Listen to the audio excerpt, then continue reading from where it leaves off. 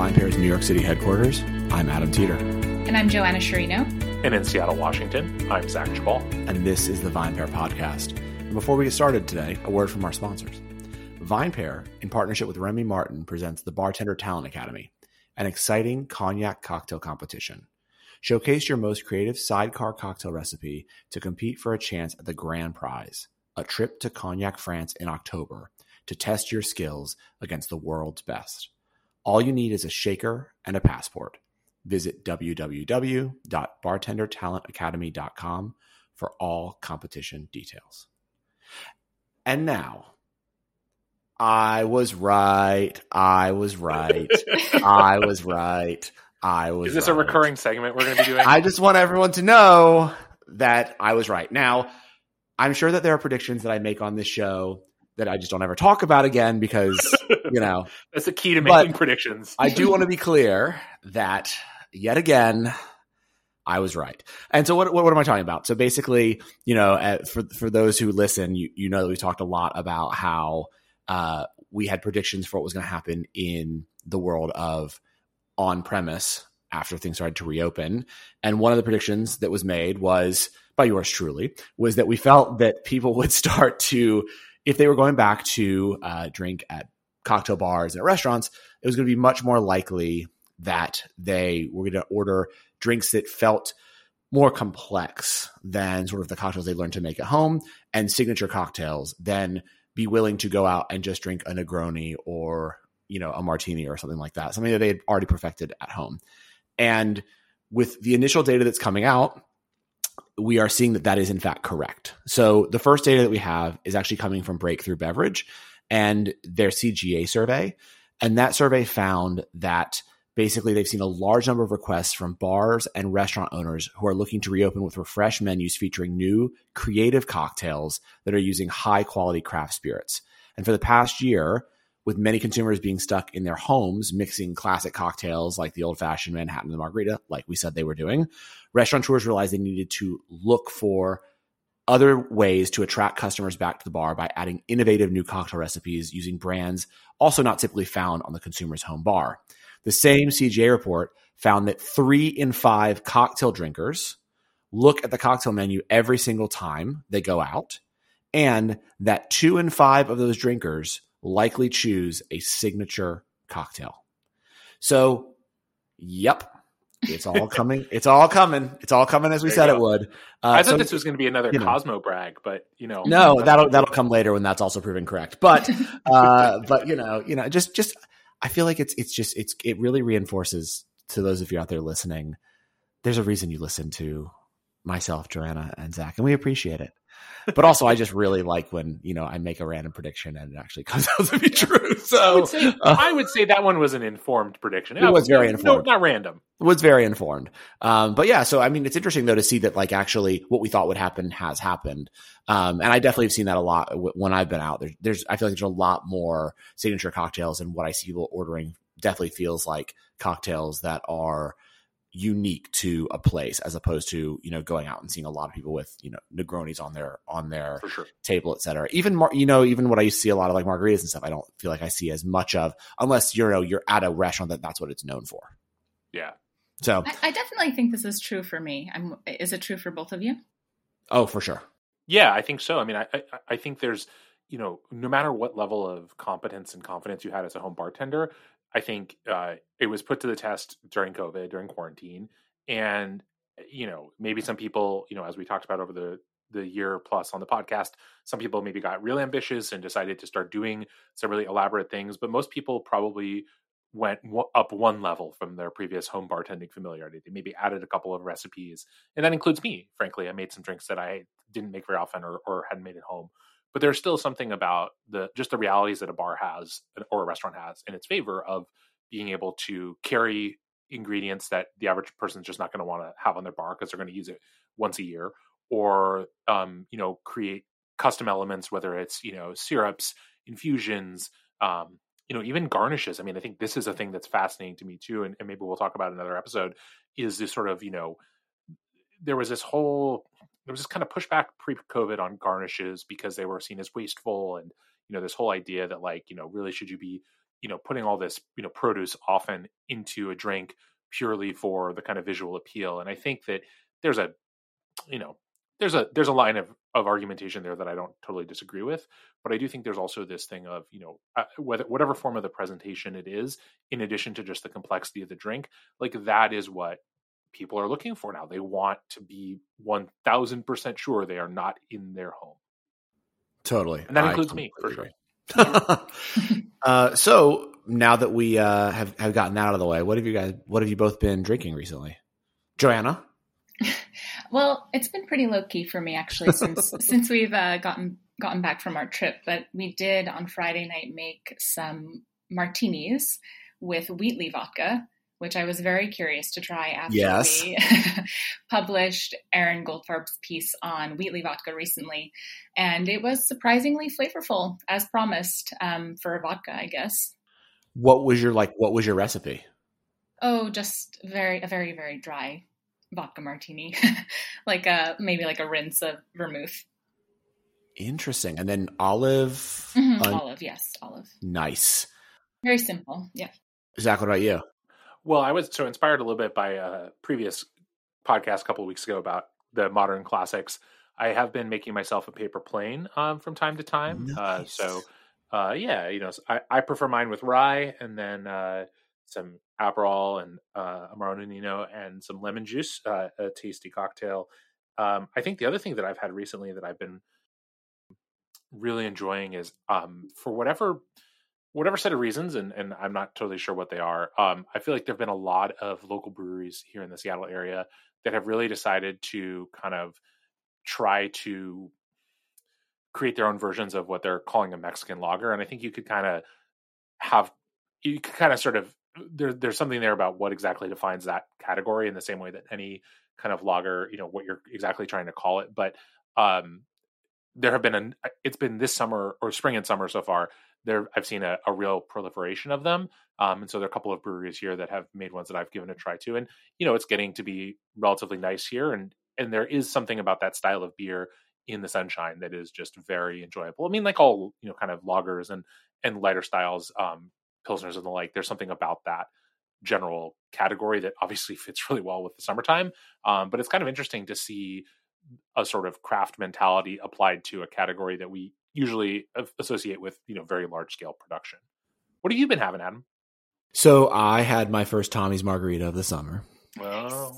So that was the biggest, the best thing that I've had this last week was just, I made a batch, went to the beach for the weekend, and they were just absolutely delicious. And I had it with a really interesting new tequila called De Nada. It's another one of tequilas that I think is really interesting, positioning itself in terms of what it is not in it as opposed to what is, right? So the idea of, nothing added besides pure agave, this sort of, no additives type positioning is really, where I think a lot of premium tequilas are trying to stake their claim. Obviously we've been doing a bunch with Patron here at VinePair, and they obviously don't add any additives to their tequilas. De Nada is another one. You have, a bunch of others, and it's interesting to see that that's becoming this pivot point between tequilas, right? It's like, we're the people that just use pure agave and harvest it when it's correct. And then there's the other people who are trying to keep up with demand, and they may not be harvesting agave when it's the right time. And also they could be adding a lot of other things to mask the fact that that's what happened. But it was tasty. I mean, again, I think when the tequila is really good and, it has a lot of flavor on its own, that's all you really need besides the lime juice and the agave. It really, you taste all of those amazing herbaceous notes from the tequila. And I definitely find myself preferring that style of margarita to, the margaritas that we classically think of that have, the triple sec or things like that in them. But I've waxed on and off about the, the Tommy's Margarita before, so we don't need to hear that anymore. So let's just get into today's subject, why I bask in the glow of being right. And so today we want to talk a little bit about bulk wine.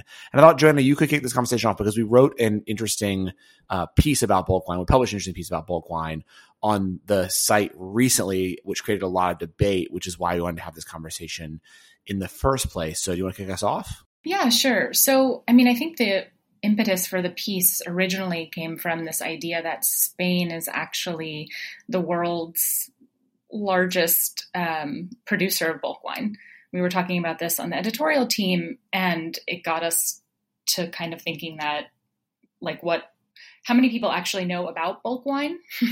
I certainly didn't. So this was a piece that was written for us, kind of exploring just that, like, why isn't anybody talking about bulk wine? And actually, in working with this writer, she mentioned along, in reporting the piece, that there was a lot of reluctance on behalf of winemakers to talk about bulk wine or go on the record about bulk wine, which I think is really interesting, because I think it offers a lot. I mean, it's a huge part of the wine industry. Yeah. But yeah, so that is basically, this piece is exploring like how it is such a huge part of the wine industry that nobody really talks about. And I think it's important, maybe just for the sake of listeners who maybe like you, Joanna, aren't familiar or weren't familiar with the term, what we're generally talking about here. And I think, technical definitions can vary a little bit from country to country and things like that. But essentially the idea of bulk wine is wine that is produced and then generally shipped kind of before being bottled. So it might be shipped in, very large bladders. It might be shipped in other kinds of tanker and containers. And then it's sort of a commodity, I guess, is another way to think about it. So bulk wine can be very, very generic. It can be just, wine, literally as generic as that, all the way down to relatively specific. You can buy quote unquote bulk wine that's, a sub-AVA within Napa Valley. Obviously, the two are going to come at very different prices. But the idea is that essentially it doesn't have attached to it is a recognizable winery. It's not right. It's not estate bottled. And what that means is a lot of different things. And I think we'll get into that over the course of the conversation. But I think it's important to note that, like, one of the reasons why people don't like to talk about bulk wine is we think of it as being inferior.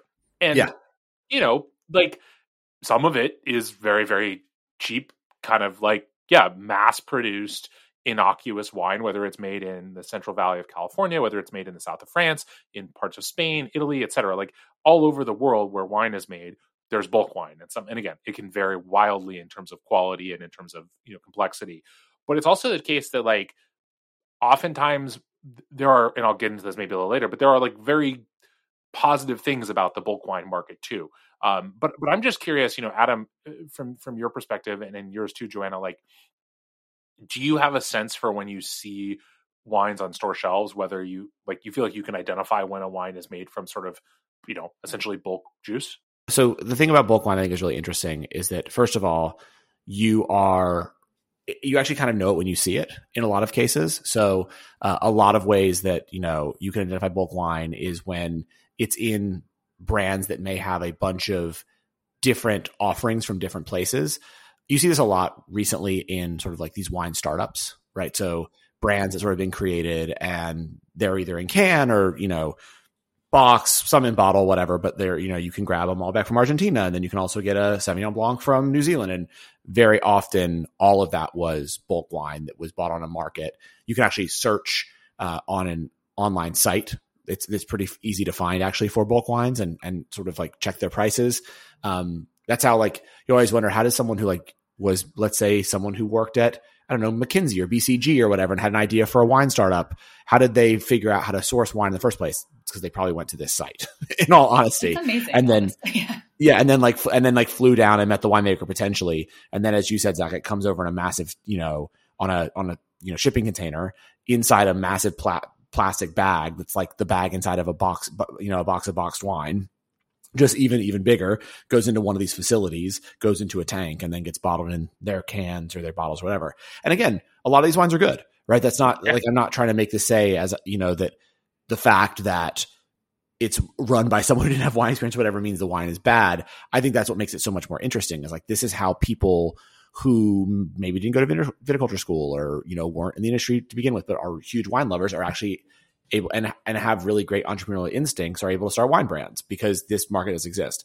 The other way that, bulk wine has been really interesting is to make, wines better. So a lot of times you also have bulk wine that gets shipped in and then is mixed in where it's allowed to, wines potentially made in, other parts of the country, of our country.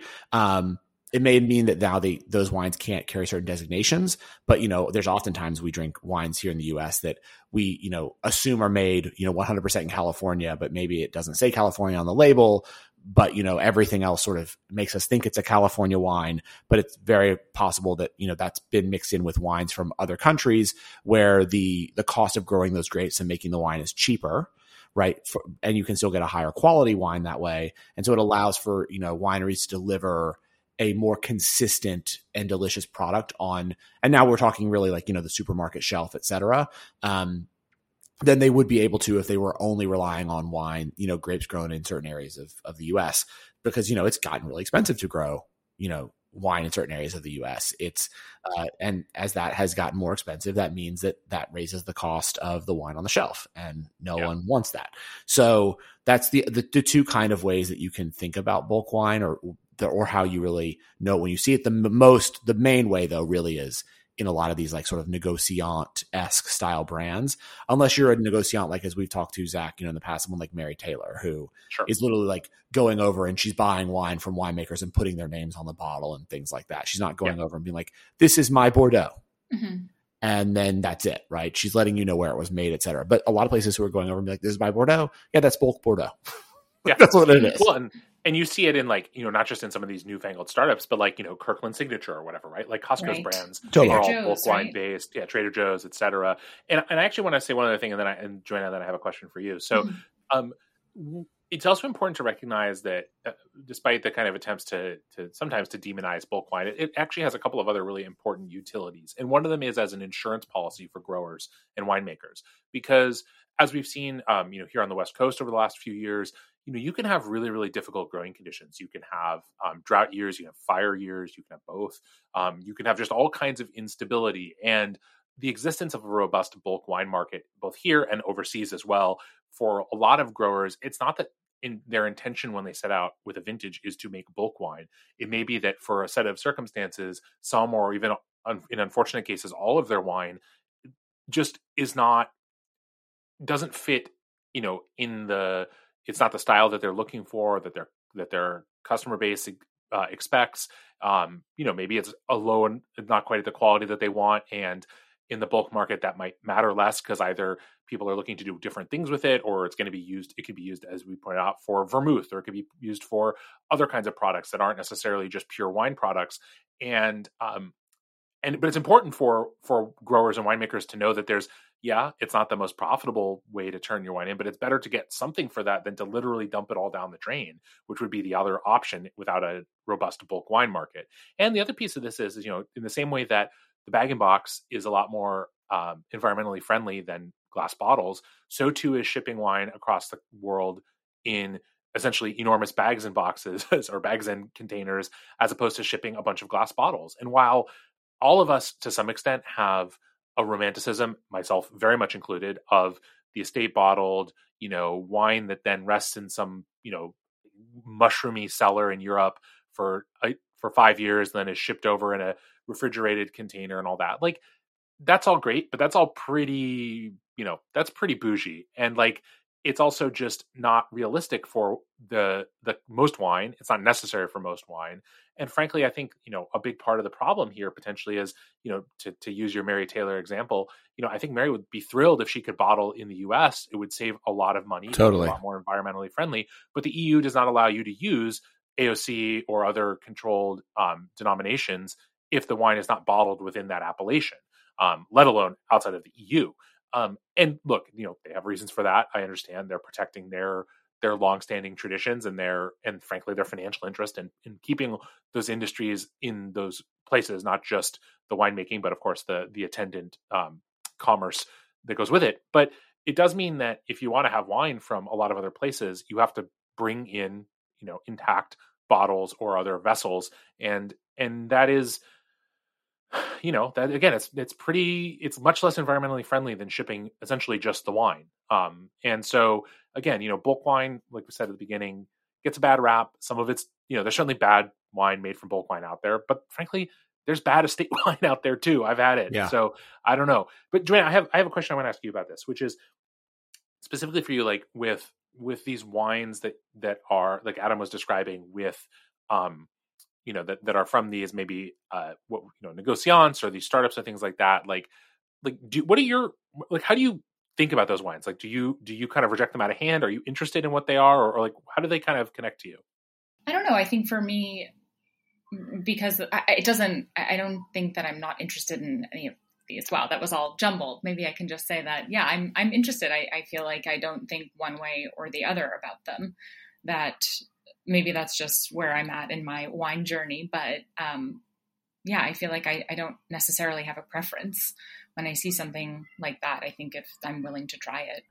Yeah, I mean, I think like the whole bulk wine is just so interesting because, it is this thing that everyone knows exists but doesn't want to talk about.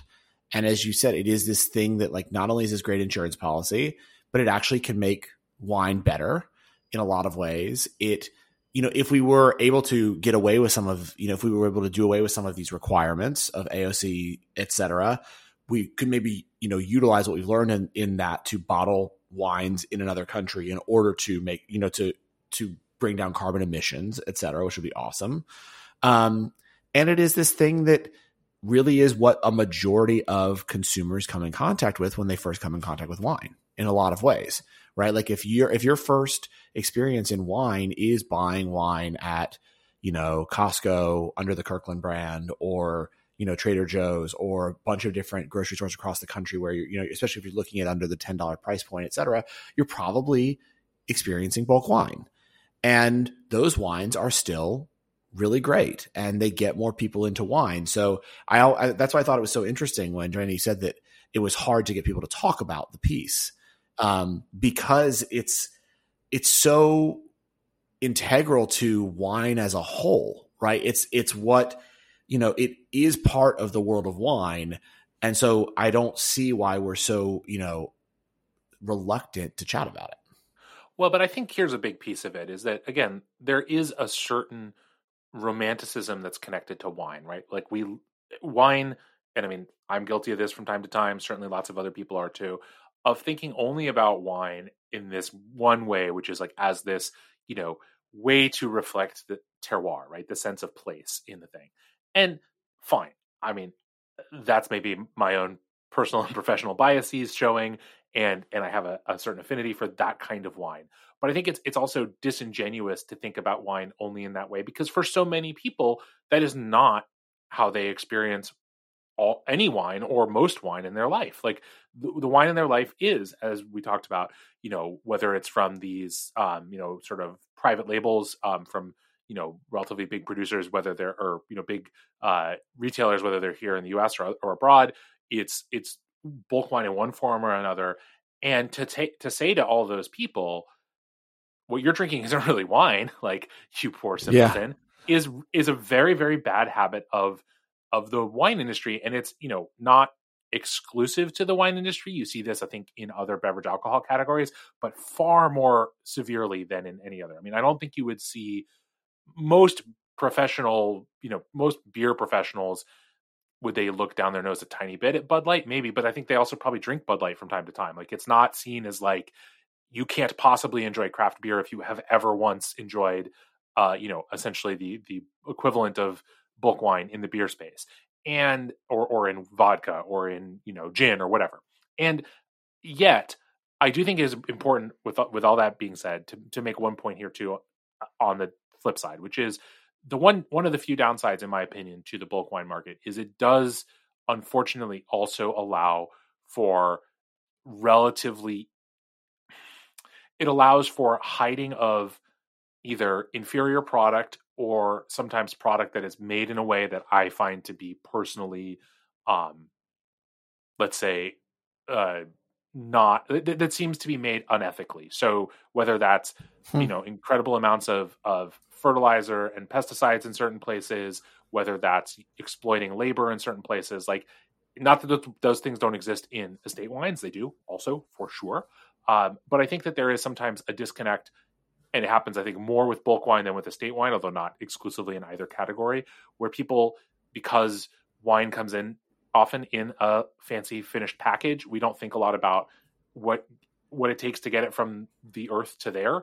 And with bulk wine and wines that are made from it, sometimes those, I think, sort of unsavory practices are just easier to hide because there's so little transparency about where the starting point of the wine was. Yeah, I mean, I agree. I think that is the one issue you can get into with anything that's bulk, right? Is that there's always a tendency in that regard to then try to produce as much as possible, and when you try to do that, you definitely do run into the problem of potentially using things that allow for much larger production more easily. We deal with that with the production of fruits, with anything really agricultural. And that does suck about it. And you would hope that there could be a push to say, like, look, bulk wine's fine. We're all okay with it, but like it'd be ideal if that bulk wine was organic, et cetera, and still produced in a way that's it's good for the environment. But and I think that is a lot of the reason that I'm really okay with people having an issue with bulk wine. I just wish that's what people would say. Like, I feel like that is totally valid, right? That issue of like, look, I'm not a huge fan of bulk wine because I think that there's too much of it that's produced in ways that are not great for the environment is totally valid. Versus that it's not quality wine. Right. That it's not quality. It's not cool. It's not, the people making bulk wine are still very talented winemakers. Mm-hmm. So that's when when the snobbery comes out is when I get annoyed. If you can articulate why you don't like something besides what you just said, Joanna, like, then I totally hear you and I actually agree with you. But if you can't articulate that and instead it's about that, it's just like, that's not real wine. It is actually. I mean, the definition of wine, it's what it is. I don't know what else to tell you. Yeah, it's all fermented grape juice in one sense. So totally. This has been really interesting discussion, guys. Thank you so much for indulging in it. It was a great piece. If you haven't read it already, you can find it on vinepair.com and check it out. Joanna, Zach, I was right. And I'll see you guys next week. Sounds great. Thanks so much for listening to the VinePair podcast. If you love this show as much as we love making it, then please leave us a rating or review on iTunes, Spotify, Stitcher, or wherever it is you get your podcasts. It really helps everyone else discover the show. Now for the credits. VinePair is produced and recorded in New York City and Seattle, Washington by myself and Zach Jabal, who does all the editing and loves to get the credit. Also, I would love to give a special shout out to my VinePair co-founder, Josh Mallon, for helping make all this possible, and also to Keith Beavers, VinePair Tastings Director, who is additionally a producer on this show. I also want to, of course, thank every other member of the VinePair team who are instrumental in all of the ideas that go into making this show every week. Thanks so much for listening, and we'll see you again.